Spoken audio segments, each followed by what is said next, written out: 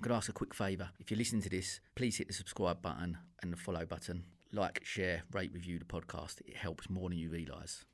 So I'm going to drop the bomb early here, and said it's not something I've told everyone yet, but I had a recent diagnosis of ADHD. Well, a form of ADHD called ADD, more the attention deficit disorder side rather than with the H, the hyperactivity, their mindset. So, just little things in life made me realise, well, if you sort of set a goal for something and you're open to opportunities, don't know exactly how you're going to get there, or even if you're best qualified to achieve that goal, that positive mindset and visualization is so helpful in terms of environmental sustainability, social sustainability. Because without people feeling empowered to do things better for the environment, then it's all together. That's really important to me. How that makes me feel. All sorts of different emotions. There's some anger there as well, and also sadness with the so many species that we've lost. But the positive side of we are now, as businesses, individuals, actually in a time in history where we are aware of what's happened, but we can do something about it, and I think that's really, really exciting. When these people start talking to each other, incredible things can happen. You get that collaboration. And just everything. We're ultimately all connected, part of this one system on planet Earth. So let's embrace it and make the most of it. I believe every business owner has a story to tell. Through seeking true, authentic insights about the entrepreneurial journey, I provide a platform for our peers to share their stories and inspire those that listen. This is the County Business Talk podcast, powered by Picture Book Films. Okay, welcome to another episode of the County Business Talks podcast. My guest on the podcast this week has had a variety of marketing roles. He's worked on an airline, ran his own video production company for over 6 years with his brother. He left the business in 2020 to start a new career and is now Associate Director at EY Breakthrough Incentives. Has become a good friend of mine over the past few years. Delighted to welcome Ed Chint to the podcast. Ed, how you doing, mate? I'm doing very well, thank you, Sam. Really good to be here, and hello everyone listening.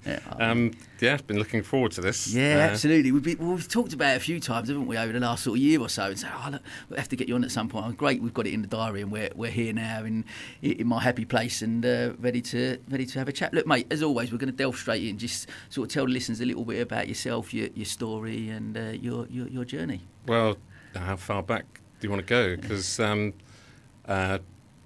my grandparents from Brighton, it might even go back beyond that.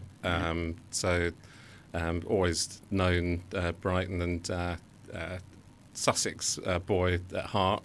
Yeah. But folks moved down to London when I was born, and I was born in Wandsworth in London. Yeah. It's there's my life is not the most consistent Okay. in terms of career or all sorts of things. So I'm going to drop the bomb early here. And so it's not something I've told everyone yet, but I had a recent diagnosis of ADHD. Well, a form of ADHD called ADD, more the attention deficit disorder side rather than with the H, the hyperactivity. Yeah. And there's lots in my story so far and career. There's lots of things started, and not necessarily finished, but there's been loads of really interesting experiences, unusual experiences along the way. So it's definitely a case of swings and roundabouts. School life. That was interesting in London. Did okay at school, but reports are always, Ed, should really try hard. He's not, delivering on his potential. Yeah. He's always sort of looks like he's looking out the window, not paying attention. And also, it's a bit of a tough time from like on the social side of things, because I think there's some aspects of the ADD where sort of some social cues, which maybe not as clear to me at the time, but just thought that as me, and you get on with it. This was a recent diagnosis. You said as a child that was not picked up at all. Or? That's right. I mean, I think when you think of ADHD, do you think of kind of kids with way too much energy, maybe causing trouble? There's a kind of quite a narrow sort of reductionist stereotype. And what's been a really interesting journey since the diagnosis, the nuance of it.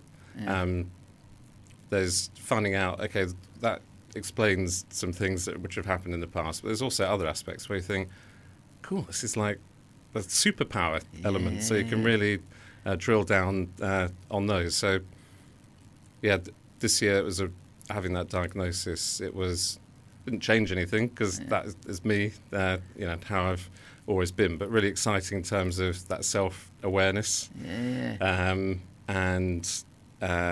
Sort of how to concentrate on the good stuff going forwards, and working on strengths. Was it a form of, maybe when you got a form of like a relief almost in something where you sort of looked at and went, that all makes sense now? Or definitely. It's like getting a bit of a monkey off the back in terms of you can blame yourself. I always thought like I'm not working hard enough, really? And so I think if I probably could do anything I wanted if I just worked hard enough, and there are definitely elements of that which are true. But it is handy to know, a bit like a football team, who's different people have got different strengths and weaknesses. They play in different parts on the field. And then I'm going to be analogy central today, but if you sort of know the rules of the game, it's a lot easier to play the game. Because I think, and also the funny thing about ADHD possibly is actually, rather than people being kind of wired, is they can kind of also sort of drift off and sort of look like they're sort of, I'm trying to think of the expression, sort of, floating in space, daydreaming. That's the one. So, it didn't get picked up, but I think it didn't so much back then. Sure. But it's just really encouraging seeing. First of all, it was it's good to see in the press it being spoken about more. And there's an article about this chap who got diagnosed at 37. And just going through that article is like, tick that box, tick that box, tick that box. Wow. So it's my sort of thought that perhaps there was something worth exploring there, and very much not as an excuse for anything, but that self-awareness of, how can I be a happier person, be a more productive person, and so that's really empowering. That sort of that self-awareness aspect. Because we do, I think, as we get older, in general, we like to think we become a little bit more self-aware. But it's interesting, as you say. So up until then, till you sort of read that article, you didn't necessarily. You read that article and looked at it and was like, okay, that's me. I'll fit into that category, and that's what made you then go and explore more about. That's it. And. And also it's really encouraging people like in the Brighton and Sussex business community, people being really open about sort of the mental health side of things and neurodiversity. I don't think he might be mentioning, because I think he'd said on a podcast, but James Dempster, absolutely, about his sort of self discovery. Yeah. And I think for him as well, it's a really positive thing. It's like how, rather than, oh, this will get me out of doing this, or like, what will get me out of games at school, it's like, oh, great, knowing this, I can do more. Yeah. That's an amazing thing, because I think, like you're saying, I think if people were, that's why it's great to obviously get you on and that we could have a chat about this, because I think anything surrounding mental health, surrounding neurodiversity, whatever, creating spaces where people are a little bit more open and brave enough to share their stories and how it's impacted them, but from a positive point of view as well, it helps more people to be able to talk openly about that, and like you say, almost see what you've got as a superpower as opposed to a negative connotation, which some people would, and I think historically maybe would have looked at it like that. Yeah, absolutely. And there is the whole thing about trying to fit in, and that does mask it as well. And sort of going back to the thing at school, I didn't automatically fit in. So through the schools I went to and university, I think I sort of gradually learned over time how to adapt, which is good in one sense, but also I think masking things, keeping things under the surface, that's generally not a good idea. So it's all coming out today.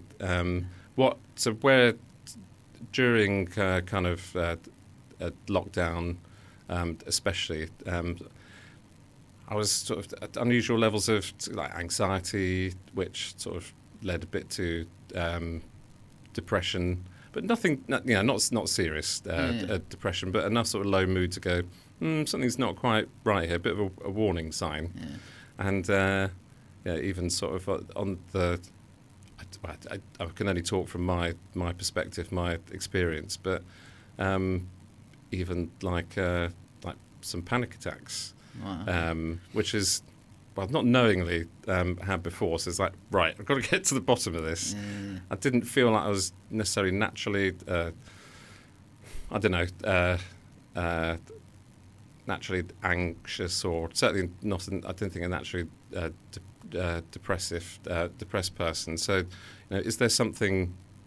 Are these the symptoms of something else? So, so that's what kind of working that out led to finding out more about ADHD, and then going through the sort of process of an official diagnosis by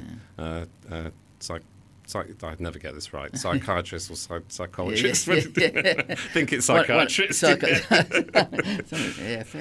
Well, I'm interested to talk about, like you said, about the sort of school life and in university, and that sort of need to fit in. So, was that a struggle? School? Did you find that a bit of a struggle through the school life, or? Definitely. I mean, it's sort of easier to talk about, but at the time, it's like, what do people want to do generally? It's especially when you're kids, is fit in, and sticking out is not ideal. But what's really nice now, actually, with the younger generation, I don't know whether I'm imagining this, but people seem to be embracing individuality more. Yeah, there's still trends and things, but people are sort of making a feature of what makes them different, which I think is awesome. It's more texture, because if everyone's the same, if we all average out to having to perform the same, then that'd be a pretty dull world, I think. And also,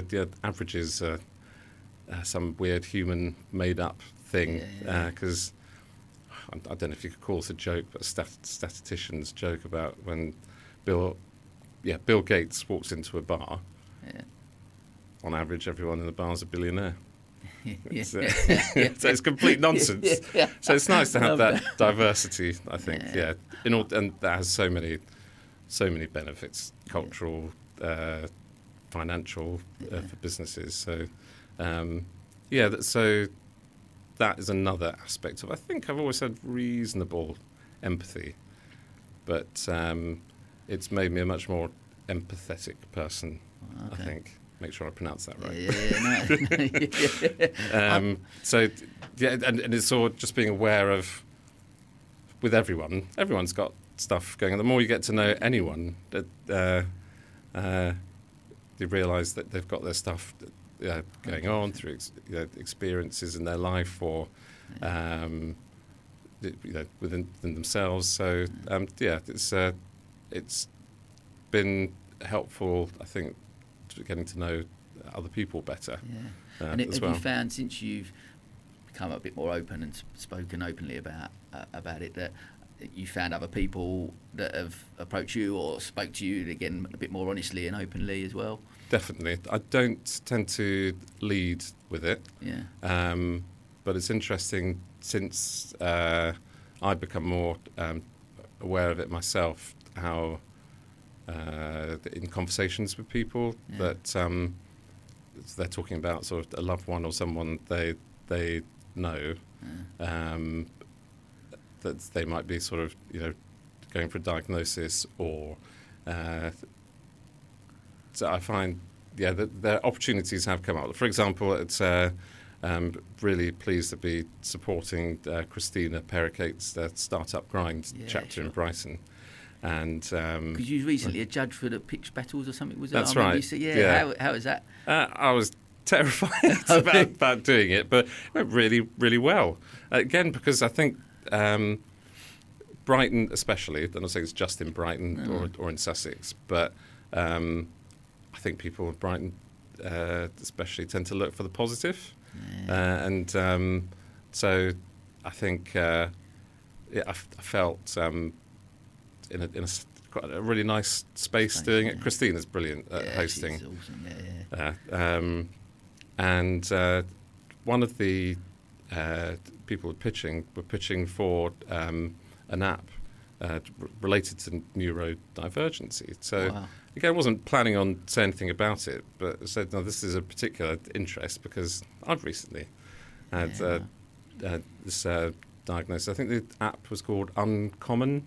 I might need to check on that. And it was all about, focusing on the strengths of neurodivergent people. And forgive me, Uncommon if I'm getting this wrong. No. But and also sort of helping neurodivergent people more to take part, and for other people to sort of get the best out of them, get the best out of themselves. So that was an opportune moment just to mention it. And it's nice because then you've got that sort of because this lady had ADHD herself, and you had that sort of connection, and it helps them sort of feel more comfortable talking about it. But then someone came up to me who's in the audience afterwards and said, "Oh, it's really interesting." And two people did actually, but and for me that helped as well. There's a mutual friend of ours.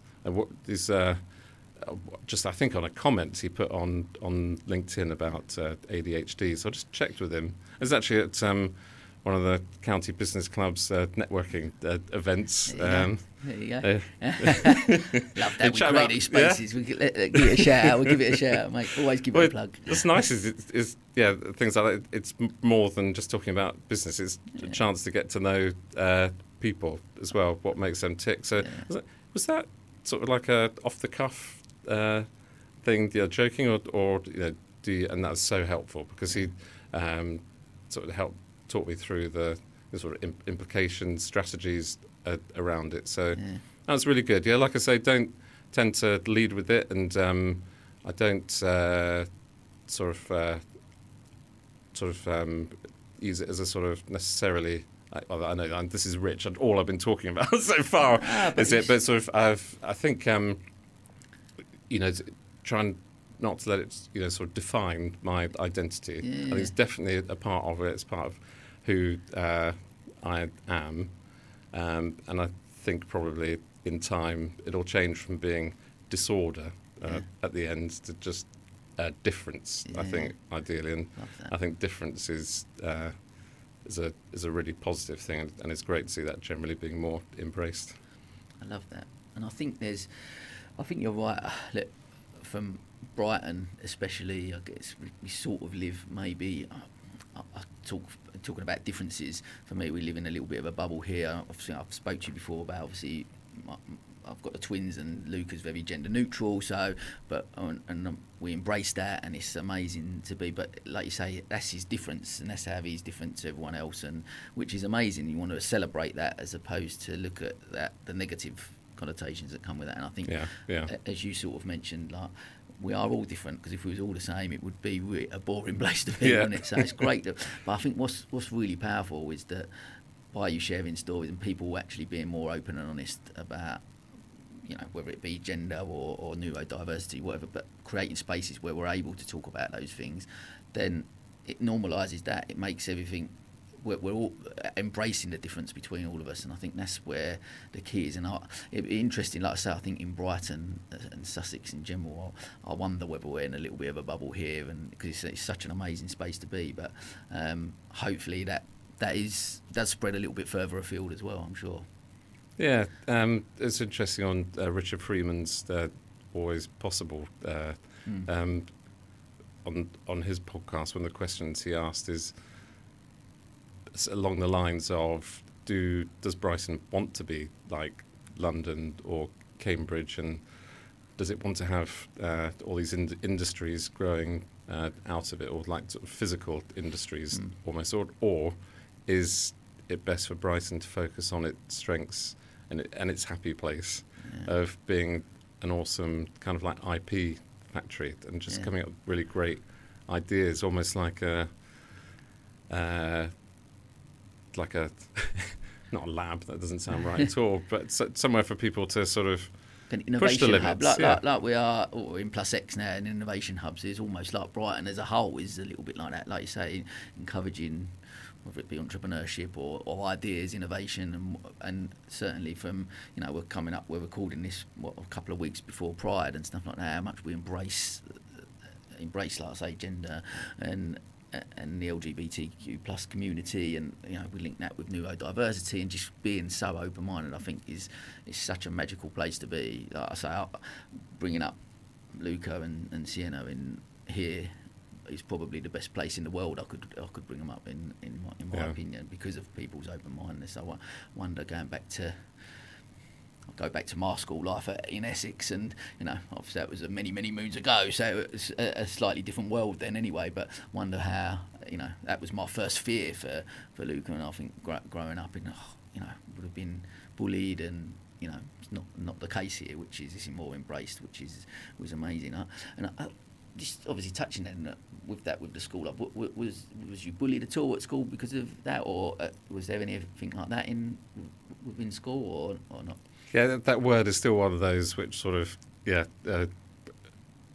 it's softened, like sort of the impact of that word, but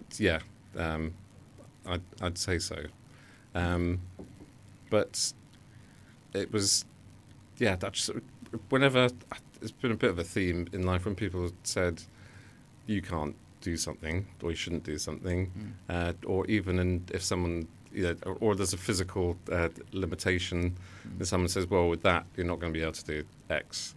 It sort of pushed me on, I think, really? Rather than I think it would. There's you can always, what you've got control of is how you respond to things, and I think I've got better at responding to things, and funny enough, so skipping ahead a bit, there's things which happened in the interim, but after I got my commercial pilot's license, which was something I've always wanted to fly, but that was also maybe a slightly, in a funny sort of way, impulsive thing to do as well. So so that was what the hardest thing I've ever done, but got through it, and so thought, right, what can I do when I got back? So EasyJet recruiting for cabin crew, and so got cracking with that, and probably some of the best life experiences I've had are cabin crew for EasyJet. There's a reason why they're really nice and friendly bunch, and obviously I can't compare to any other airlines, but customer service is really good because it's, again, empathy as well is so important in all areas of life. But understanding that, you know, people before they've got on the aircraft might have had a nightmare of a day, and you know, if they are tetchy or worse, is to, you know, take that sort of into account, and rather than sort of, you know, reaction initially might have been, oh, I'm offended, oh, I'm taking this personally, is quite a nice challenge to actually, like, okay, how can I de-escalate that? How can I actually dig a bit deeper and find out what this person wants, or what is the problem, and within whatever grasp I can, is to hopefully make them leave the aircraft happier than they were when they got on it. Sounds cheesy, but it's a really satisfying thing to do that, as from a personal perspective, but also I think people talk more about a situation that's gone wrong which has turned right than they do about good experiences. Yeah.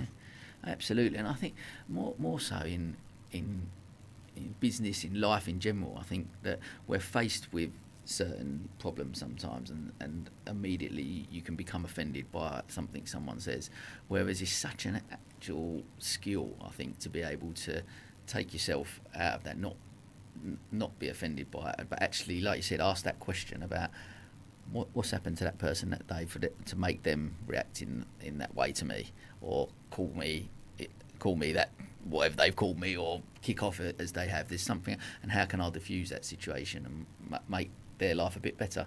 Because absolutely, what a brilliant skill to have, and what a magical play. Because, you know, it's so easy, isn't it? If someone was to say something that was offensive to you, that you immediately react. That's I guess a natural human reaction, isn't it? To go straight to the what are you saying that for, or you know, be confrontational in some way, but to diffuse that situation and take that step back. But I guess that's that level of self-awareness that maybe comes with maturity, or you know, or whatever in the past. I think it's interesting to see that. But so that's something that you had from the cabin. Because how long was you there, cabin crew, for then? All together, I think it's about 4 years, and a little bit of a sabbatical. I did actually get a flying job for a bit. Wow. As what's called a safety pilot. So that was like sitting in the right hand seat, the co-pilot seat, and there to you know, take over if something happened to the captain. But basically a lot of paperwork required, and helping at each end. So that was fixed wing, so you know, like an normal aeroplane rather than a helicopter. And that was taking people from the Isle of Man over to mainly Liverpool, so they could go to sort of a more specialist treatment. And that, again, that was a hell of a eye-opener. That was as well. But I'm glad that I had kind of like a flying job. But was that a dream of yours then from a young age, that you wanted to do that, or?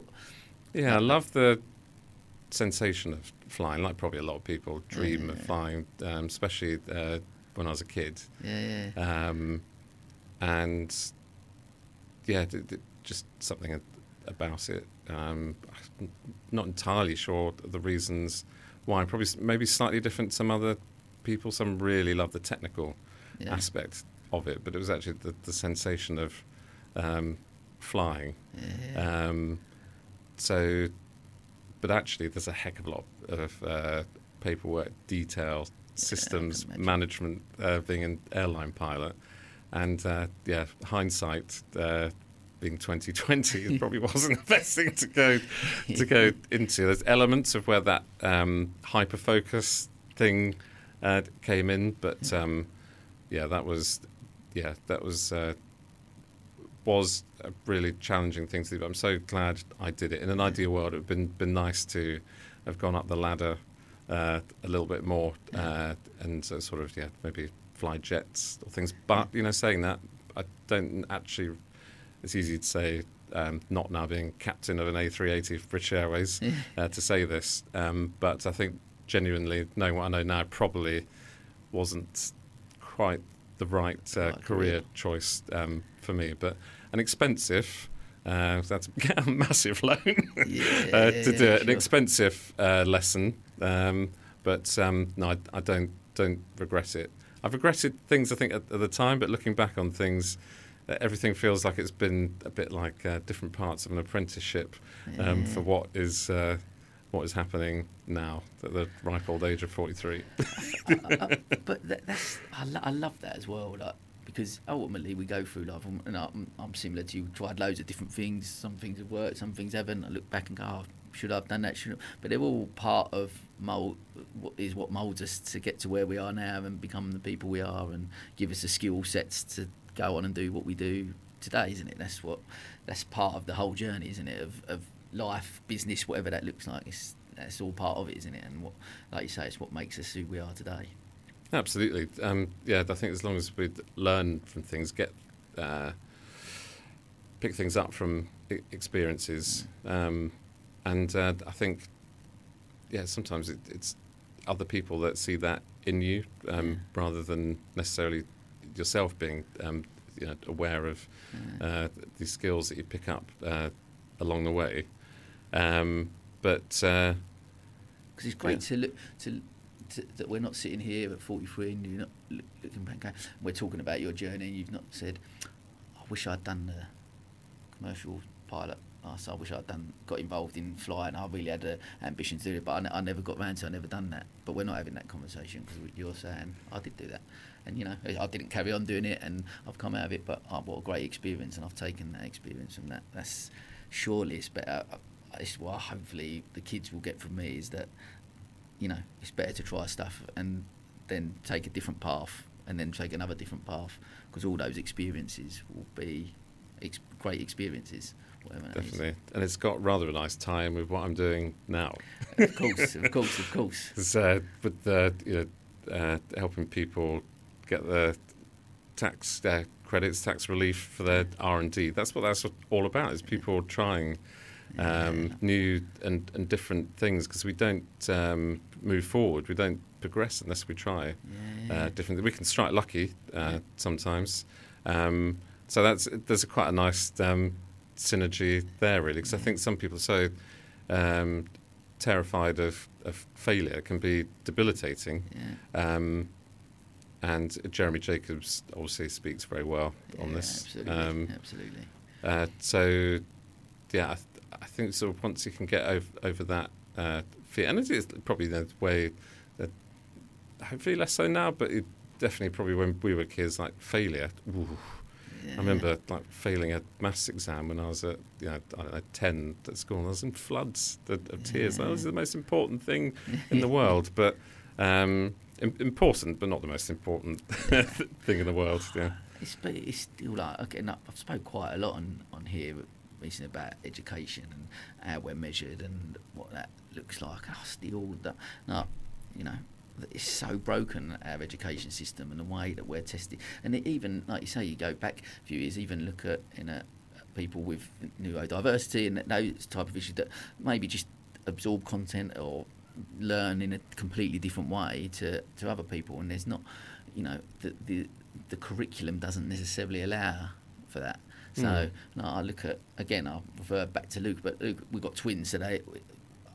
We obviously, there's that comparison because they're the same age and they're growing up together, but and academically Sienna's really doing quite well. We've got a report and it's great. Luca has sort of come back and Sandy's a little bit behind, and I'm like, at 7 years old, that frustrates me a little bit to go, he's behind because he sat a SAT test that didn't perhaps do quite as well at, and I'm like, he's 7 years old and he's so creative. Snapshot in a moment. He might have been having an off day. There's so many factors. Yeah. And I just that really I listen to you talk, and I think it's great, like you say, like the encouragement for me personally to teach the next generation that it's okay to make mistakes. It's okay to fail, like you said, because I think it wasn't like that when we was at school, and it was, this is the process and this is what I just think we need to encourage that so much more, and that it's okay to make their mistakes and fail, but learn from them. It's the learning that's the key element, I guess, isn't it? That you learn from your mistakes, learn from your failures, and that's how you take that. Absolutely. I'm not saying that people should ignore their weaknesses. There are some things you'd ideally want to get up to a certain standard. I'm keen to just talk about, we've gone through the process of you with the from the airline, and then I want to talk, obviously in 2014 you and your brother, let's talk a little bit about that, and obviously starting the business Eagle and Beagle, and talk to me a little bit about that. What was the inspiration about starting that business together, or going into that? Tell me a little bit about that. Yeah, so to give a bit of a backstory to that, so it probably helped sort of pick up around about university time, and I suppose I had sort of some self-awareness back at university time that I didn't really know what I wanted to be when I grew up. Not sure I still do. Yeah. I'll tell you a secret. When I'm a big boy. Me, you and me both. When we grow up, we can decide. I've done it again. I've distracted myself. But you're saying at university you wasn't sure what you wanted to do. Yeah, so in terms of choosing the course, I did ancient history because at school, in the sort of relatively limited curriculum, that's the thing I enjoyed the most. And I found that, okay, if I tend to do better at things that I enjoy and have got me engaged. Yeah. Again, I'm going off a slight segue, so you might have to bring me back in here. I think sometimes maybe people think, oh, someone's got ADHD, so it just sounds like they're spoiled. But they just put the big boy pants on and crack on. But there's a really strong sensation, a much bigger. It becomes pretty much a physical hurdle to doing things, just the way, I don't know in any great detail, but the way the brain's sort of wired slightly differently. So I suppose, going back to that, I had self-awareness that to do something I enjoy, then I can sort of figure it out from there. And sort of, at least with a course like that, it probably helps to develop critical thinking more than it does at school.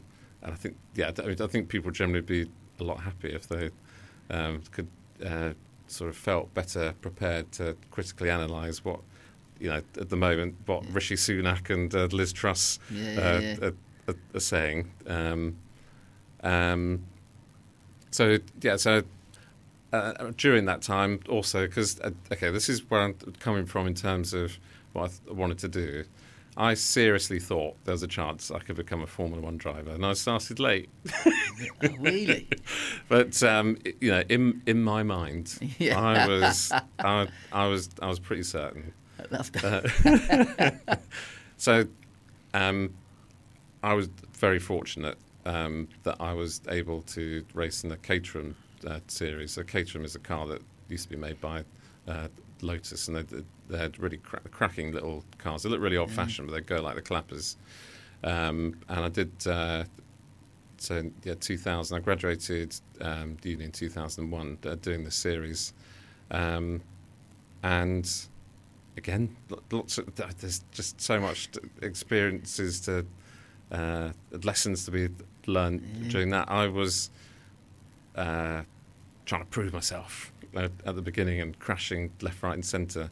Then because I've sort of bruised my confidence, I went right to the back of the grid. Wow. And then it took a mentor going around on the track, following them, building up, and just building up confidence. Rather than skilled level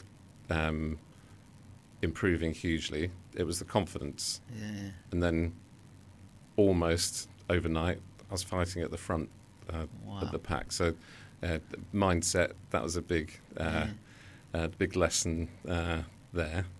And I think it's probably wise to when people are growing up, they think, this is a good lesson to write down these notes, because it's so easy to forget them at crucial times. But after that, I thought, maybe Formula One might be a bit of a long shot. Well, it's never too late. I went then because my dad was a barrister. Well, okay. And he said, well, law, everything revolves around law essentially, to one degree or another. So you can study law, then become a solicitor who specialises in motorsport. And even though that sounds unlikely, I did actually do some work experience for a firm, and I was going through the case, this Formula One case to do with the Jordan team. That shows how long ago it was. Wow. So, yes, I went off to law school, but again, it's like self-awareness thing, like trying to fit in. This feels like what I should be doing. Almost like maybe your parents' expectation of what, or other people's expectation of what you potentially should do, or yeah, and then just realising that okay, I don't know what is different, but these guys seem to sink in these case precedents and things like that, the dates and the Smith versus Brown, 1892, and that was a bit of a challenge. Coursework was weirdly all right because I do that, when the pressure built up, and I had to do it, and I had to just like focus, so I can sort of use that kind of that sort of hyper focus sort of plus side of the ADHD side of things, and get something done. But that's interesting, isn't it? You like again, back to the education, we'll dip back into that, but about how some people do, they can, rather than sit in an exam where under that pressure, don't respond as well to that necessarily, and other people will, over coursework and stuff, will anything based around that will excel in because they haven't got that time pressure in regards to 3 hours in a room answering those questions and got to remember X, Y and Z, whereas the coursework process, people just, again, how you learn, how you perform better in that way, and I think so many more people perform potentially better in that way, but again, the curriculum's not set up for that, is it? That's it. Absolutely. So yeah, on that course, I got like the equivalent of 2 1s, and dissertation, I even surprised myself, got a first. Amazing. In that. So you actually finished law school. Depends how you quantify that. I was there the whole time. But then the exam results came through. I had never seen exam results like it, and I suppose I'd sort of pushed myself to the extreme of trying to make myself do something I was not that motivated by, and which probably just didn't play to my strengths. There might have been a way of doing it, figuring a way out, but I just thought, okay, you weren't obviously working hard enough, or this isn't for you. So I was more sort of putting it on me rather than what, sort of learning environment or what, how can I sort of make this possible? So that was, even though I was never in love with doing this law course, it's still that knocked the confidence a bit, for sure. Definitely. So did you fail that course or? I did, yeah. I think the exam results was like between 15 and 19 or 20%. Things like that. So I'm not even sure I spelled my name right on the front of the paper. I think you get a few percent for that. I've had a couple of them in the past. I think I got an N in one of my A-levels, which was you nearly passed, but not quite. So, okay, thanks. Thanks for the encouragement. Yeah. I was nearly there. If I had spelt my name, I might have got there. But anyway. So after that, there's a bit of bumbling about really, and kind of marketing roles, very sort of junior, part-time marketing roles.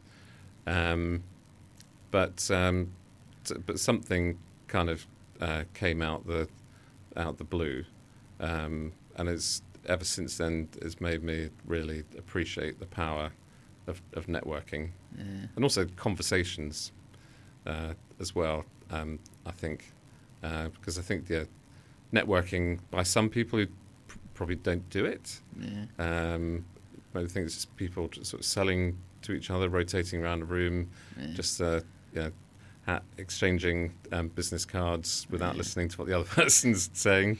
But I think, especially in Brighton, that's rarely the case, and it's a lovely environment for networking. But going back to my point, my dad was a chiropodist in the Haywards Heath, Right. and because I kind of made him aware of the sort of things I'm looking at and I'd like to do. So I'm in my early 20s now, so he was having his feet done by this lady, and she's talking about her daughter, and she works for this big London agency, and gets the phone number of the daughter. Realise, they've got kids, children, kind of interested in the same thing. She's a bit further down the line, so eventually I pluck up the courage to ring this number, and she says, "Yeah, we've got a division that sort of exclusively works in Formula One, sponsoring the Honda." So the client was Lucky Strike. Well, okay, So okay. yeah, It's it's not without its people might sort of think that's brave. Yeah, Talking about working for yeah. a cigarette company, but at the time they were phasing out from owning the Formula One team to becoming title sponsors, and then after 2 years they phased out. But anyway, so going back to what she said, is that something that'd be of interest? I think they're looking for someone for work experience at the moment. It's like, bloody hell, sign me up straight away. Yeah. And then, I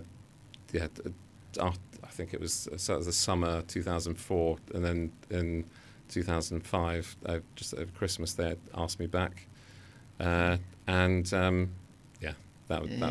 was awesome. Absolutely like a pig in muck. Yeah. Really. That's great, isn't it? So you come just trying to piece it together. So you coming out of Good luck. the law school. But no, it's great. That's what I mean. Like you come out of the obviously law school not with a qualification, knowing that's not going to be the path that you want to go down. The whole Formula One thing is something that obviously excites you, and wanting to be involved in that world in some way because of the past. And then, like you say, one of the key things taken away is that, and listening to the different things that you've done in your career, is that you're open to opportunities. I think, and that's got to be for entrepreneurs that listen and startups, but people in general. Like I often use the phrase on here that I feel that life's an opportunity. So I often say yes to things and go, I don't know why I've said yes to that, but I'll figure that out later, because if you can grab those opportunities, you never know where that can go. And I think, but to be in that position, you've got to be open-minded to that, like you say. So those conversations, again, back to networking and what that looks like there, where if you go into that room just with an open mind, and that's the absolute mindset. I've read Simon Sinek's The Power of Now. Obviously that is super helpful. I found that really helpful business wise, but I think this is other book, the Infinite Game, which is all about the infinite mindset. And absolutely, I've do see people are physically limited by, as in not their like physical movement necessarily, but their mindset. So just little things in life made me realise, well, if you sort of set a goal for something and you're open to opportunities that know exactly how you're going to get there, or even if you're best qualified to achieve that goal, that positive mindset and visualization is so helpful. I suppose there's also an element of confidence, self-belief as well. Self-belief. That's a much better way of putting it. I think that's it. I think it's ultimately, if you've got that open-minded growth mindset, and ultimately, whether it be confidence, whatever that is, but ultimately self-belief, that you can go, I believe I can do that, and that just opens doors. And even if, like you said, I think what's great in listening to you talk, even if things haven't worked out or they haven't gone in a direction you go, you know what, we're sitting here having this discussion right now and we're talking about different experiences you've had in your life. And that's something quite special, isn't it? Because it could be that we're sitting here having a conversation where you may be in a job for 20, 30 years. And I'm not saying there's anything wrong with that either. Some people really love that and that's great for them. But isn't it great that you are able to do that and look at all the different experiences that you've gone through, and that's brought you to, and all those experiences you've taken little bits from them, little learnings, and hence the role you're in now, that you're flourishing and do well because of those experiences. Would you? Yeah, I think my current bank account might be slightly fuller if I'd stuck with one thing and sort of diligently going about that. I think that's probably one of the lessons I've learned along the way. That there's also a real power to showing up. Yeah, none of this is like mind-blowing stuff which no one's said before, and I think I'm probably paraphrasing someone. So whoever said it, I've forgotten your name, but well done. We'll use it. Is it? Oh, no, I've forgotten what the phrase is. No, that really has gone now. We'll come back to it. But that was all. That was it. Yeah. So I think it is really important, that thing about like showing up consistently, because in anything like with marketing or networking or playing a musical instrument, I think sort of having that sort of vision of where you want to get to, and just trusting in yourself that you're going to get better at it. That combined with focusing on your strengths as well. They're the two kind of big learnings I think I've had from everything. So it's been really interesting, frustrating as well, but really interesting. Some pretty unique experiences along the way. Meeting some really interesting people. I mean, that's probably is the best part of working in different industries, sectors, completely different types of people. But while everyone's different, also realising people are people, and appreciating people for who they are, and not whacking labels on people. That's so easy to do, and it's easy for the brain to go, right, put a label on you, and now I can file you in that spot. Sometimes it's really handy, and we need to do that. We're still adamant to do that, aren't we? We still, straight away, we go, want to put people in a box and that stereotype, and it's because of how we're programmed to think that way, aren't we? We go, okay, getting back to gender and whatever it is, boy or girl, and that's got to be how it is, and you've got to do that. And I think you go through. I guess you go through life, and where society is so adamant on having to put people in these boxes, and and like you said, from networking you can or go in, but if you go in with that open mind, that don't judge a book by its cover, you don't put that person in that box, and you just get to know that person, who they are, then that's where the magic happens, I guess. Absolutely. And I've got a funny feeling, about 20 minutes ago you asked me a question I still haven't answered about Eagle and Beagle. Well, let's come back to that. I love it.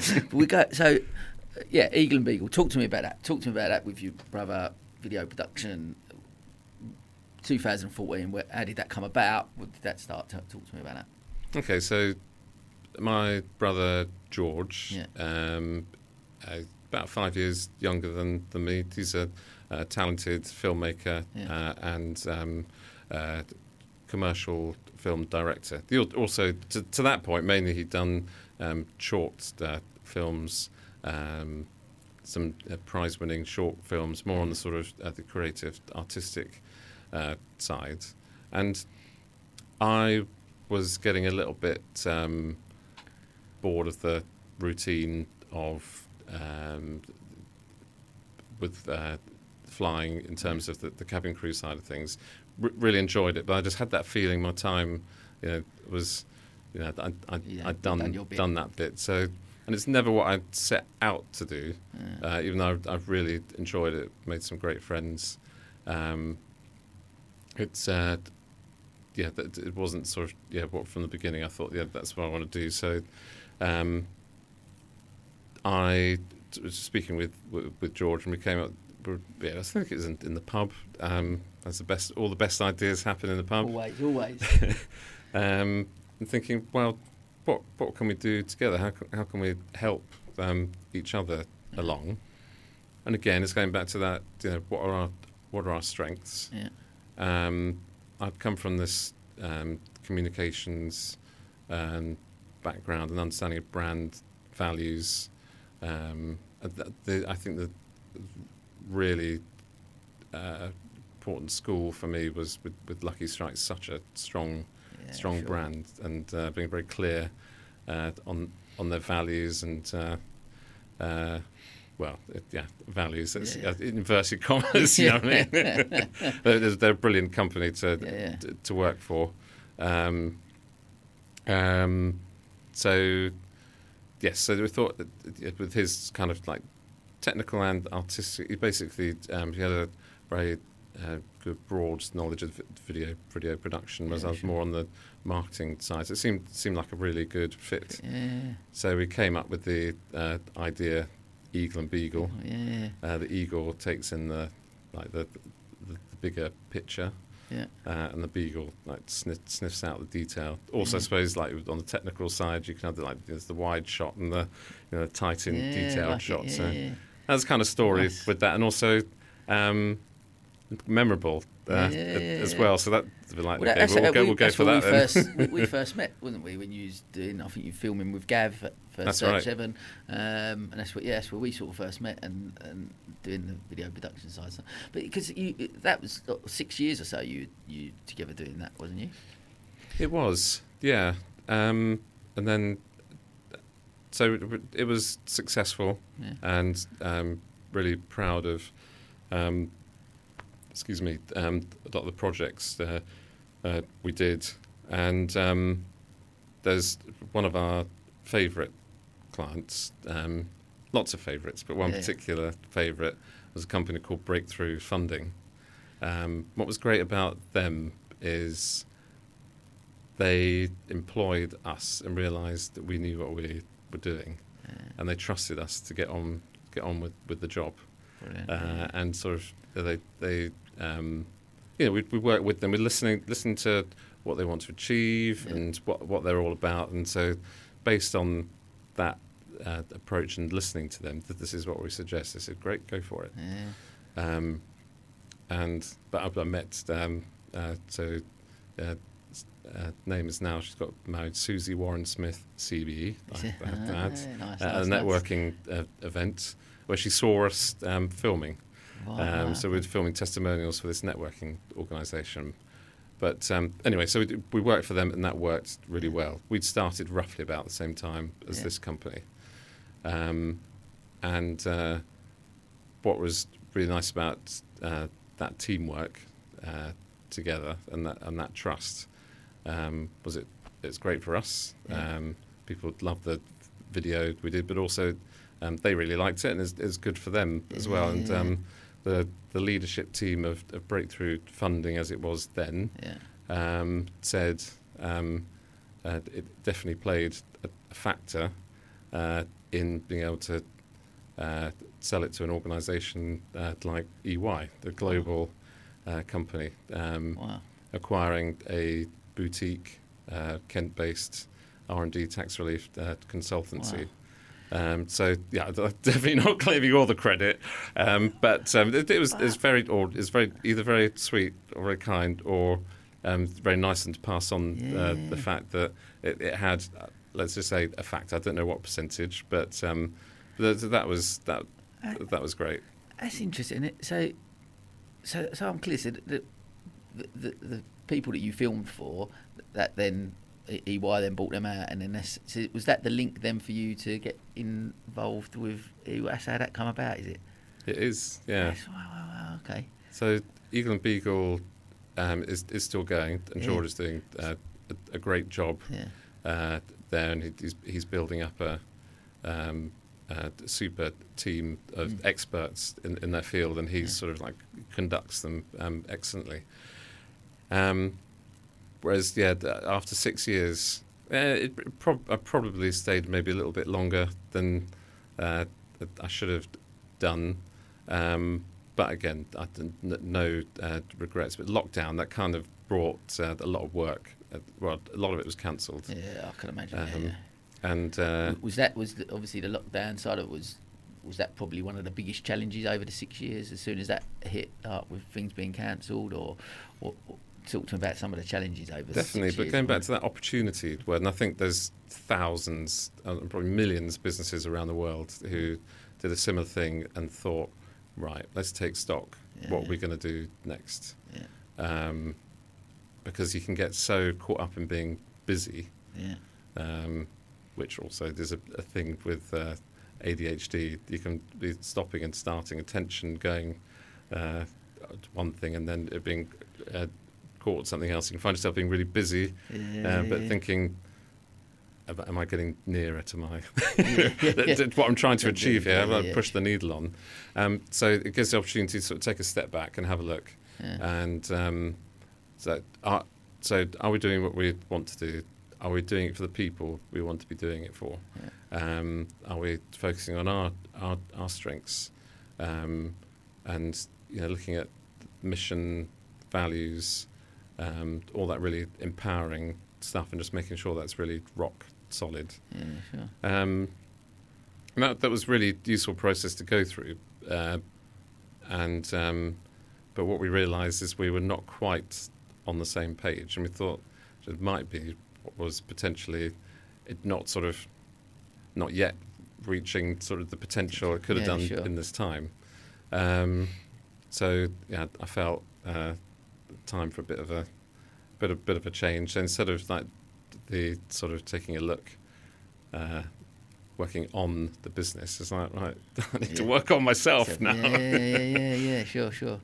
So a very patient girlfriend allowing me that time to sort of get myself together and sort of think what I want to do. And sustainability is a massive thing for me. Sustainability, environmental and social, because they go absolutely hand in hand. So because it's something we'd explored, is becoming a B Corp, a company that puts people and planet before profit. And I'll come back to that. There's a networking link there as well. Sure. And like people like Gavin, Search 7, that purpose-led way of doing things just really resonated with me. It's like business doesn't have to be just for the sake of it. It can be about more, and that I think Maslow's hierarchy of needs, that sort of that purpose, that meaning is really important, and you can see why, because it's I'll explain how it feels, but it feels good when you're doing things for a reason. Do you think there's been a shift since COVID as well around people's values around that and what they sort of look at within business as a whole, looking at the business and how they can be more purpose driven? Do you think people's mindsets have changed more, or was it just a bit of a phase and then people have still ultimately it's all about that bottom line and the financial gain? What are your thoughts about that? I think more and more as the pressure builds and more signals that the planet is giving, and it's going to realise that not in our lifetimes, that it can never be a fad.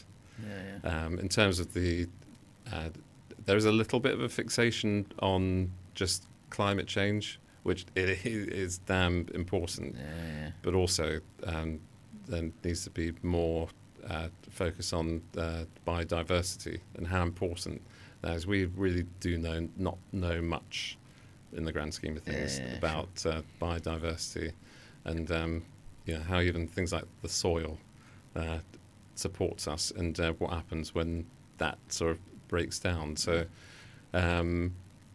so therefore, I think the priorities will change, and then I think automatically people realise we have to work together, have to collaborate, and that there probably won't be any room for companies which don't have.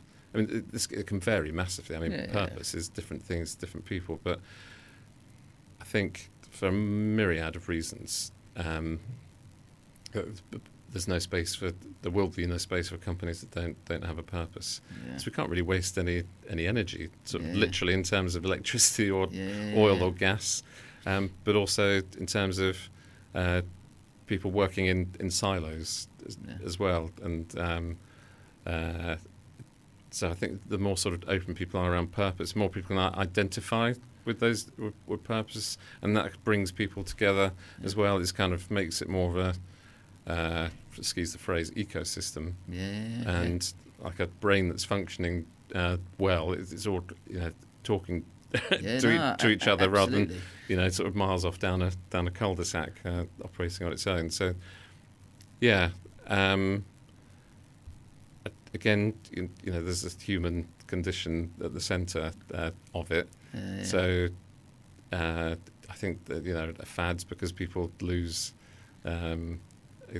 excitement, motivation, but there's so much to do. I don't think that can be the case. I completely agree. I guess my point is more around the whole that companies ultimately as a whole and people as a whole, we're looking at. It's not financially based thing. What we're trying to do and what we do in life is not always based around that financially. You sort of alluded to it earlier around, I might have more in my bank balance if I hadn't have done so many different things and I'd stayed in one thing. But ultimately, when we're on our deathbed, we can't take that with us anyway. Absolutely. So I'd rather have no money in my bank account when I'm on my deathbed potentially, but look back at all the experiences I've had and difference I've made, potentially whatever that looks like. But those experiences, they're the things that we'll be hopefully remembering. And I guess the main point is looking at how, as individuals, as businesses, that we're more so around purpose driven than we are financially. I personally have seen even for myself, but certainly people I talk to on the podcast and businesses as a whole, that conversation is more shifting towards that, and it's been more so, I think, escalated since lockdown. Definitely, I think everyone, even if it's not sort of business related, chance to sort of sit back and sort of take stock a little bit, and also it's really nice when nature sort of starting to get a bit closer as well. Like built up areas, hearing bird song more, and even sort of what was it in Australia or New Zealand, or it might have been close to home with the goats and sheep starting to come into the town centre.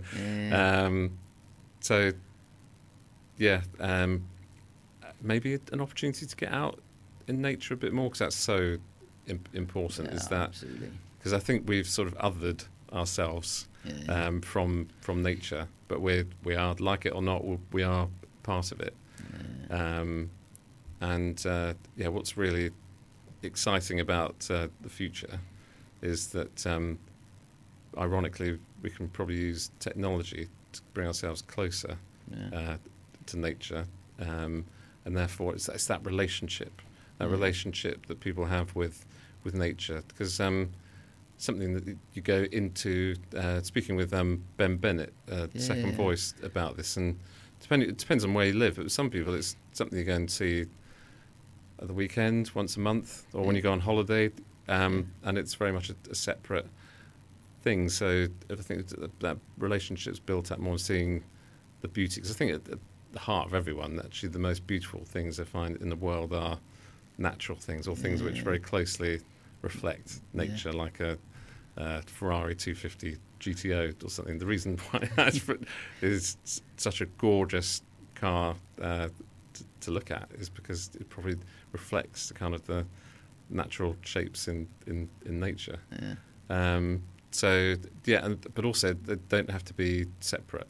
That's another thing which think sort of in society is that kind of polarisation. Yeah. We're seeing like with in politics at the moment, it's either the left wing or the right wing view on things. It's either that's completely right or it's completely wrong.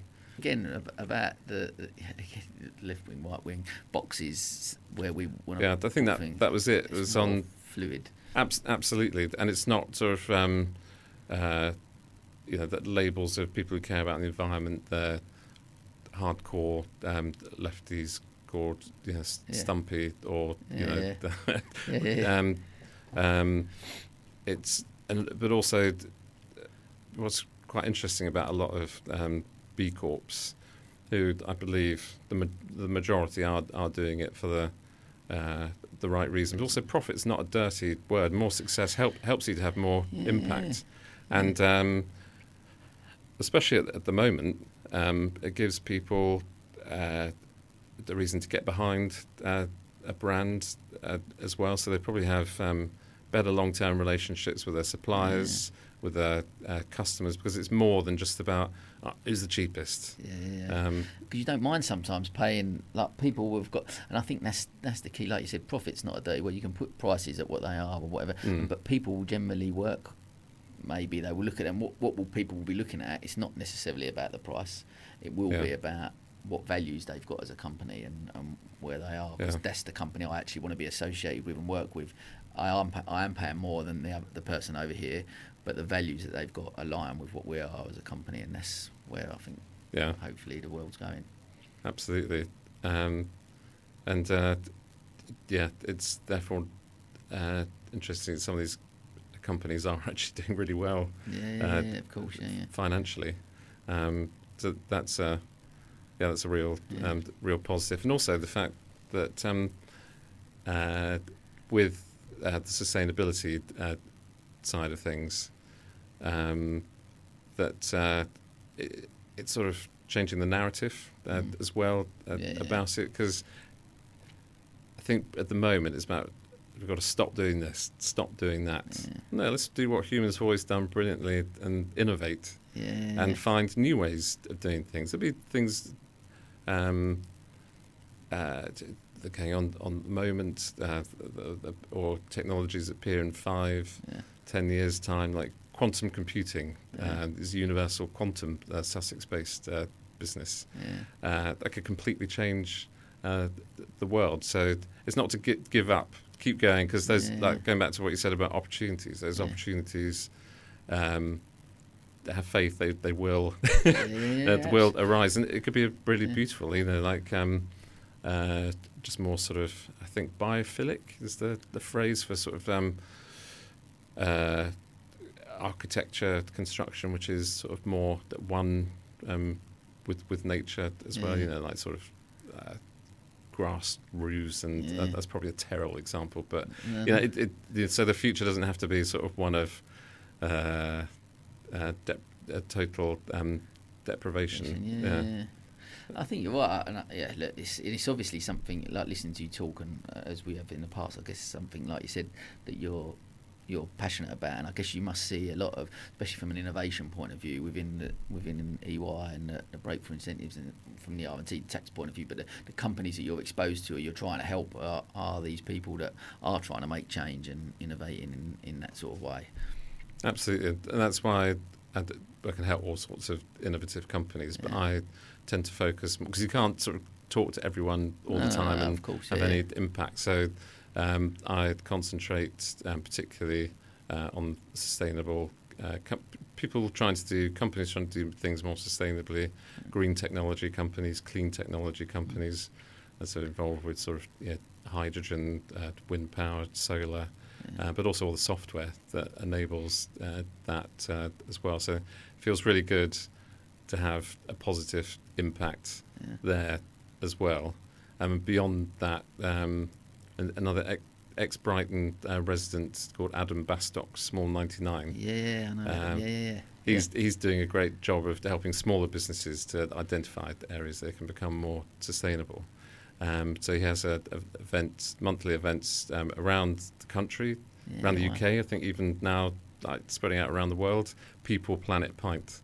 So love that. Love that. So like people and planet first, Yeah. and chat about that over a pint or two. Because I've met Adam a couple of times sort of online. 'Cause didn't he move up to Glasgow? Glasgow, that's right. Yeah. But yeah, fascinating what he's done. I think the key with it for me, with the small business side of it, is so many businesses, small businesses especially, want to try and make a difference or have an impact, but don't actually have a clue where to start.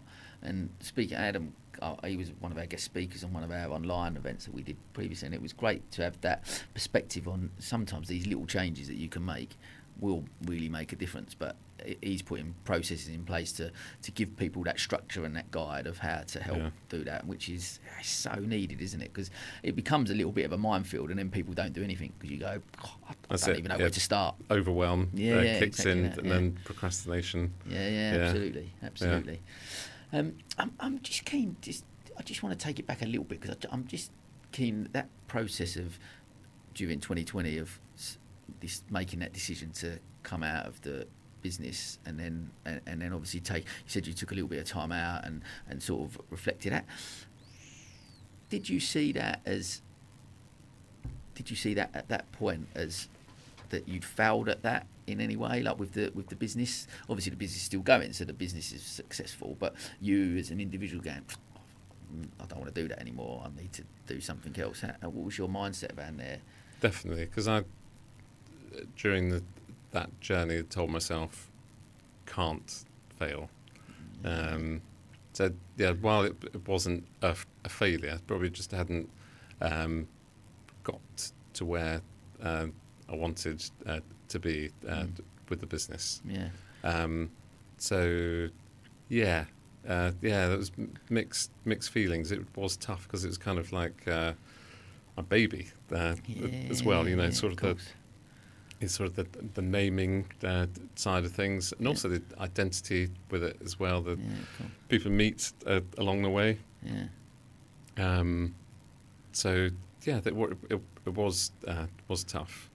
But brave at the same time to look, because what people do a lot. Jeremy, as you mentioned, we both know him really well, but mentions about there's a lot of times that we carry on going for so long, knowing that actually it's not the right thing for us. And I always refer back to the salon when I closed that, and thinking I could have probably closed that quite a bit tighter, but I guess I always refer to it for myself that I always said, I remember the day I walked in and closed it, as upsetting as it was and devastating and all the negative stuff that comes with it. From the positive side of it, I looked and I knew that for me I'd given it everything I could and I'd give it my best shot. And that didn't work out. I had to actually close the business, so slightly different, because like you said, you created something that is still going, and it's, you know, it was a successful business in that sense, and you know, but hadn't got you to where you wanted. But to actually take that decision to go, this is not right for me, I'm going to take a step back and I need to go on a different path. That's actually the positive side of it. Like you said, that's why I was keen to understand your mindset, because I can appreciate potentially looking at it and going, because I've felt it myself sometimes that, I've stopped another thing. That's another thing. And people going, Sam's not doing that now, but he's going to go and do that. Sam's not doing that now, he's going to go and do that. And do you get that feeling? Like, because all that is other people's expectations of me, and I just identified that's not right for me now, I'm going to take a different path. And I think that's sometimes a brave thing to do, no? Yeah, there's definitely all those feelings in there. But it's just I didn't want to sort of wanted to have I suppose talking about the deathbed side of things. I'd like to sort of as part of me, I'd like to achieve things to sort of make my folks proud, like anyone does pretty much. But also, do you feel that they're proud of you now, though? They say they are, so I'll have to take that on face value. So I'm very lucky with the supportive parents that I've got, because sort of I appreciate that not everyone maybe can. While it's not all been plain sailing, not everyone necessarily has got the same opportunity to try different things necessarily, because needs must. and it's definitely been part of needs must in some of my decision making. But there has been like the racing side of things and fly. I appreciate sort of the privilege in those areas, but also with that sort of comes sort of that sort of perspective, trying different things that sort of in different areas. It brings a different perspective, which I'm really grateful for. So again, I hope to have as much empathy for all different types of people and as possible, really. Yeah. No, it is interesting. I actually, it's really strange, like listening to you talk and learning a little bit more about, because there's so much about your journey that I didn't know, which has been great to find out about. But listening to you talk and relating it, I guess, to myself, and I'm the same a little bit with me, all the different things I've sort of tried. And I still ask myself that question. Like my mum and dad will say they're proud of me, but I personally, my own belief in that is I question that. I don't feel like I've achieved what I wanted to or what I could do to make them proud, if you know what I mean. That sticks with me in where I am, I guess. Yeah, well, you shouldn't think too much about what other people think. Probably, Sam, if you could see yourself how other people see and what you do, what you achieve, then at the risk of sounding creepy, I think you'd appreciate that you've achieved a lot. Yeah. That's very kind. And maybe, like I say, I guess we've got our own. But I think we've all got unfinished business. We've got exactly that. I think that's it. This was not. I think like we've all got our own. And like, I remember talking to Jo Baldwin-Trott on here. It was a really fascinating conversation with her, and she was saying, "What, who are you trying to prove to? Where is it yourself, or is it your parents? Is it your partner or your friends or whatever?" And I've sort of been asking myself that question over the last few weeks, like since I interviewed her. Actually, I'm actually trying to prove to a lot of different people as well as myself and where I sort of sit on that thing. So it's just interesting to see, like you say, it's been fascinating listening to the different things you've done and but still that thing of identifying actually that this is not right for me now. I need to go and do another path. I think that's such a brilliant, actually, that is a superpower, and that's something great to actually celebrate as well. Because I'd want my kids to I always talk about the kids, but I want my kids to do that. I'd love them to go, not just go, because it's sometimes easier to stay on that same path than it is to go, this is not right, I've got to go, because that's a difficult path to take, isn't it? Yeah. So changing something completely different and going, I'm going to go and try something new now, is a difficult journey. And how many people will stay in that same job for years or carry on running that business for years just because it's the easier path? And thought of change can be quite scary. But so in 2020, I thought, sustainability. I want to have more specific knowledge. I've sort of on LinkedIn written an article or two about my sort of thoughts on what is the new normal and things like that. Going to look like hopefully something a bit more positive and rosier. So again, this is slightly side of the impulsivity of ADHD coming through. I signed up to the Masters at Sussex University in Sustainable Development. And so there's going to be a part-time course over 2 years, and but sort of quickly realised I've missed that human interaction aspect of it, and that was going to take me probably a bit more than 20 hours a week to do it. So I wasn't going to leave a lot of time to get a part-time job. So and again, I sort of started to get a bit sort of breathless and panicky about it, and so again, it was hard, but sort of sooner rather than later, I decided, no, this is not the right time now to do this, and not to worry about it's something else I've started and not finished. So that was that. But did some webinar online. I don't know if it's free or 10 quid or something. Yeah. And I can't unfortunately remember the name of the business that ran it, but it's about career change. Yeah. And at the end, it's quite interesting, but it was a bit sort of high level. But at the end, they said, if you tweet about this, you'll get 20 quid off another event. Yeah. So I did that, and then someone from BBC Radio 4 contacted me and said, do you want to be on the radio in the morning, like about 6 o'clock in the morning? So I do and I don't. Yeah. But We can make it about at 9:30. That'd be amazing. But I said, but what actually came out of my mouth was, yeah, sounds really good. Kind of Say pushing yes myself now. into it. Yeah. But really pleased I did, because again, it's like that opportunity going on that webinar, then going on the radio show, another Yeah, I like opportunity. There's someone that runs a business called Career Changes, career something along those lines. Yeah. Anyway, and then I did one.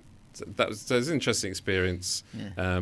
But I did one of their sort of like a weekend course, which got a little bit deeper into, rather than just looking at CV and kind of like repeating the same thing over and over again. It's like, what makes you tick? What are you about?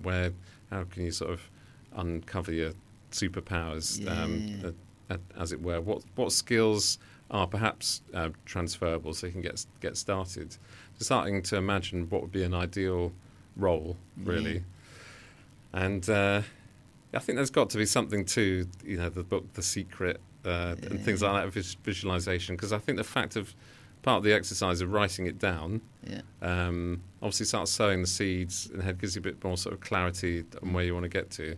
And that's when I had the conversation, I caught up with Susie Warren-Smith. So she was the owner of Breakthrough Funding. And she's saying that EY Breakthrough Incentives were looking for someone to help develop the business. So essentially, Surrey and Sussex. So because I knew the team genuinely, because I'm employed by them. It's going to come across really naff. But honestly, so I told people at the time, they're a great team, so it's a no-brainer. Even though it's a new kind of sphere for me, I knew that it's going to be supportive, and it's been great itself. It's been a bit of its own journey, but it's that visualization thing. It's a thing about having a bigger impact, being able to, not that we do it single-handed. Lots of companies that do R&D tax relief and help companies get innovation grants and these other tax incentives. But it's nice doing something which is really genuinely helping businesses to grow, and also more widely. It's probably a small part, but it's a part in helping the economy as well, because there's been a few things like Brexit, COVID, all sorts of good stuff. Unfortunately now with the global uncertainty with the war in Ukraine, but it's sort of, there's so much good stuff in the UK. I think it's probably globally recognised as a really innovative country as a whole, and there's something in the, I don't know, the culture or the genes, and I don't know, or just the sort of, I don't know what it is, but it sort of comes through in how awesome the things like you really see it in music, the creativity here in business or culturally is amazing. So gone off on a wild tangent there, but it's nice to be part of something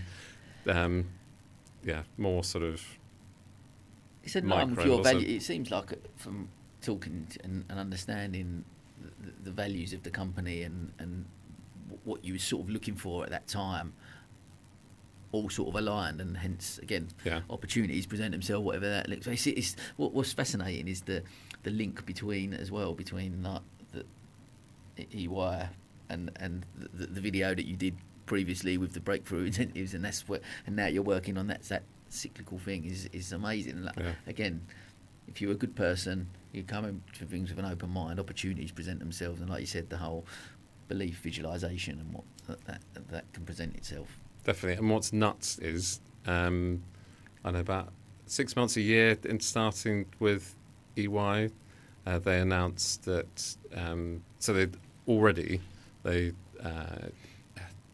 say paid, encourage people, and it's free for, I think, any employee, as long as they sort of do other certain sort of smaller learning modules first, is to get an MBA.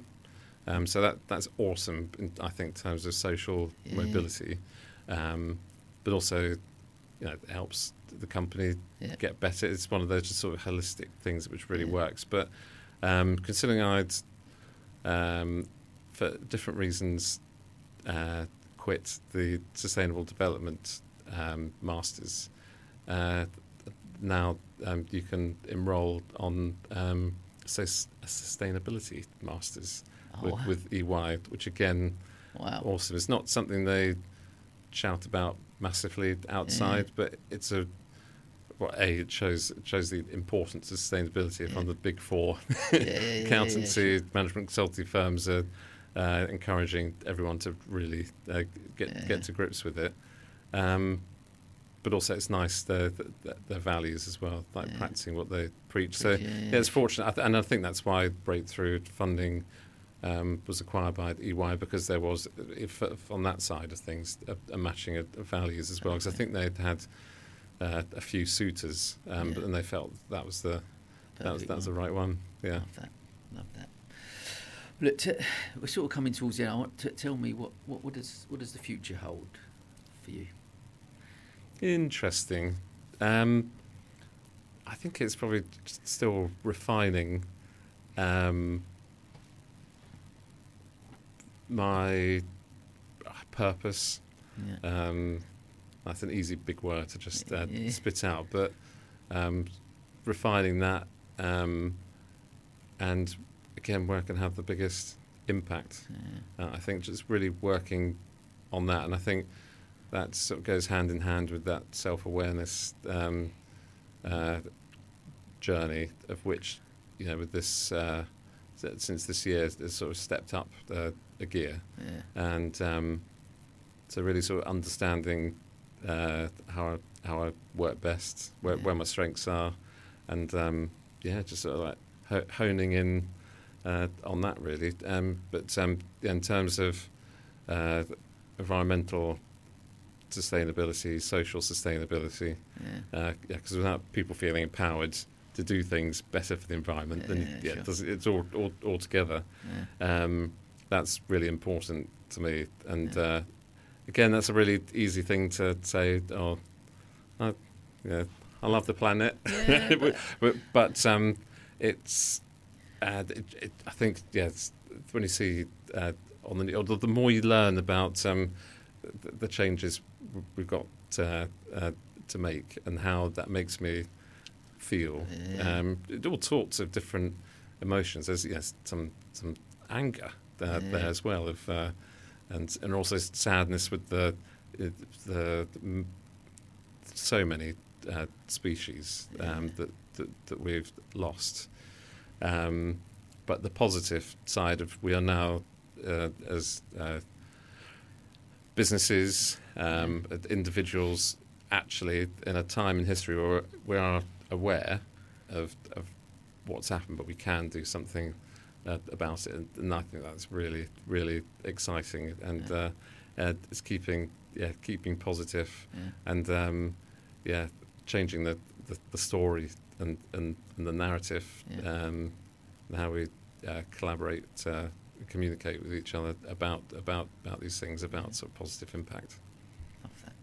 And what's great to hear, it seems like that your level of self-awareness and something that you're clearly really passionate about regarding the planet, and you're in an organisation that's helping in that way, in whatever small way that may be.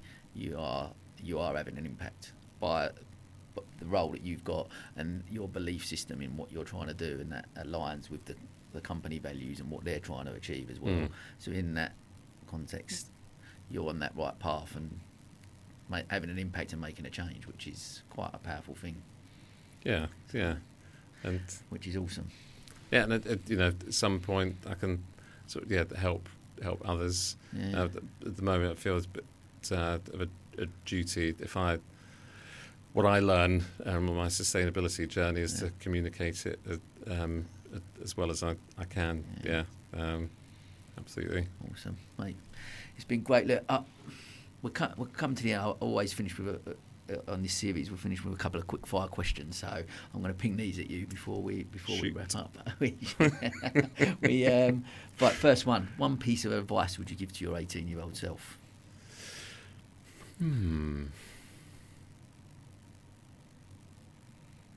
One piece of advice, crikey. Yeah, I've made a lot of cock-ups. So there's a lot of different things. I'm there with you, don't worry. It's kind of themed around focus on your strengths. Yeah. I mean, there's even a parable in the Bible about talents. Yeah. Sure. So, and I think to really focus on those, and then it's kind of cyclical. You enjoy that thing more, you get better at it, and there's that. So I suppose that tied in with that is you're more likely to turn up every day for that. Is that consistency and that really powerful thing about. It's like the compound interest, like with investments. It sort of seems to not be doing much, and then the compound interest it starts to go, shooting up. Like that, Warren Buffett talks about a lot. So I think those things go hand in hand, and actually then in the future. You'd be grateful to yourself for following that advice. Yeah, love that. Okay, cool. Who has been your biggest inspiration throughout your journey, and why? It's connected with his spirituality. But more the way it sort of just was. George Harrison. I don't know. It just always seems to pop into my head when that question's asked. But more recently, and I think I can get away with this now because she's left. She's done with the acquisition. She's done her 2 years contractually, and now she's doing her own podcast, Food Talk podcast. But Susie Warren-Smith, CBE, who very much deserved to get the CBE in the honours list in January, because she's not had it easy. She's done different things. So. She's worked in the creative industries, financial services, management consultant. She's also worked with charities. I think with her journey, she's really learned what's important to her, and these values really do go hand in hand with business, and so. Yeah, she created it. She kind of had a last throw of the dice, and using her retirement, as it were, maybe a bit more to sort of set up this company, like doing R&D tax relief rights, and the way she went professionally about business. Like even though there's just the two of them setting it up, like it's a big business. All the foundations were right, employing on attitude and values, and going against the grain, not caring about what other people think, and rather than sort of taking the tax relief, let's be honest, it can be a bit dry. There's no wonder most people think it's not applied to them, because research and development, what does that actually mean? Tax relief. Sure. But they call it cash for innovation, and there's all sorts of innovative ways they reach the market, and there's actually communicating to people in a way which made sense to them. So, the adversity side of things, I think she's written a book on it recently. So even sort of discrimination she's got through, coming from, she said herself, very humble beginnings. She's absolutely smashed it. She's got the best of all these different experiences, and she's deservedly done really well, but she's still mentoring people, really helping them to achieve their potential. Amazing. So yeah, it's really inspirational lady. Yeah. So at the risk of sounding like a Well, whatever knows her. No, it's a matter. I've heard you speak about her before as well, many times, and what a fascinating lady. But cool. Right, final one to wrap up. Could you recommend a business book or podcast to our listeners that has maybe had an impact on you and your career? Yeah, so I'm a part of this sort of unofficial group called the ESG Collective. And people from different backgrounds focused on environment, social and governance, basically like environmental, social sustainability. And I had a one-to-one chat with this guy, and he gave me all these podcasts to listen to. I thought, well, I've got to find time to listen to these, but I'm so glad I did. One real standout one for me is John Richardson and the Futurenauts. Wow. John Richardson, he's great anyway, but just despite him hosting it, he is funny. It is funny, but the subjects they talk about is like the future of energy, the future of education, and generally it's sort of looking at how kind of screwed, that's the polite way of putting it, this phrase it slightly differently, we are. How do we get this screwed and how do we unscrew ourselves? And generally it's looking at things from a really systemic point of view than how everything relates together. And it's a real eye-opener. You get some really interesting perspectives, and from that you can see what different areas which in industry, business, life, which when these people start talking to each other, incredible things can happen. You get that collaboration, and just everything. We're ultimately all connected, part of this one system on planet Earth. So let's embrace it and make the most of it. So that went right off track there again. But yeah, John Richardson and the Futurenauts, I love it. What a way to finish. Love that. Mate, listen, thanks so much for coming on and being so open and honest, especially around ADHD and sharing your story, which I'm sure will hopefully encourage more people to speak about it openly and honestly, and just sharing some of the challenges that you face as well along the way. And listen, it's been a brilliant conversation. Thanks for coming on, mate. I'm so glad we finally got this in the diary, and I've loved every minute of it. So, mate, thank you so much. It's been awesome, real privilege. Thank you very much, because listening and seeing the guests that you have on, there's in pretty cool company. So I really appreciate that. Thank you. And I think I've realised being defensive and not talking about things, that's never really helped me. I don't think so. Probably a bit cathartic for me, but also if I can help anyone, if there's anyone listening to it and anything sort of resonated, particularly like on the ADHD side of things, and they want to have a chat about it, I'd be more than happy to do so. But thanks for the opportunity. It's been amazing. And that is a wrap.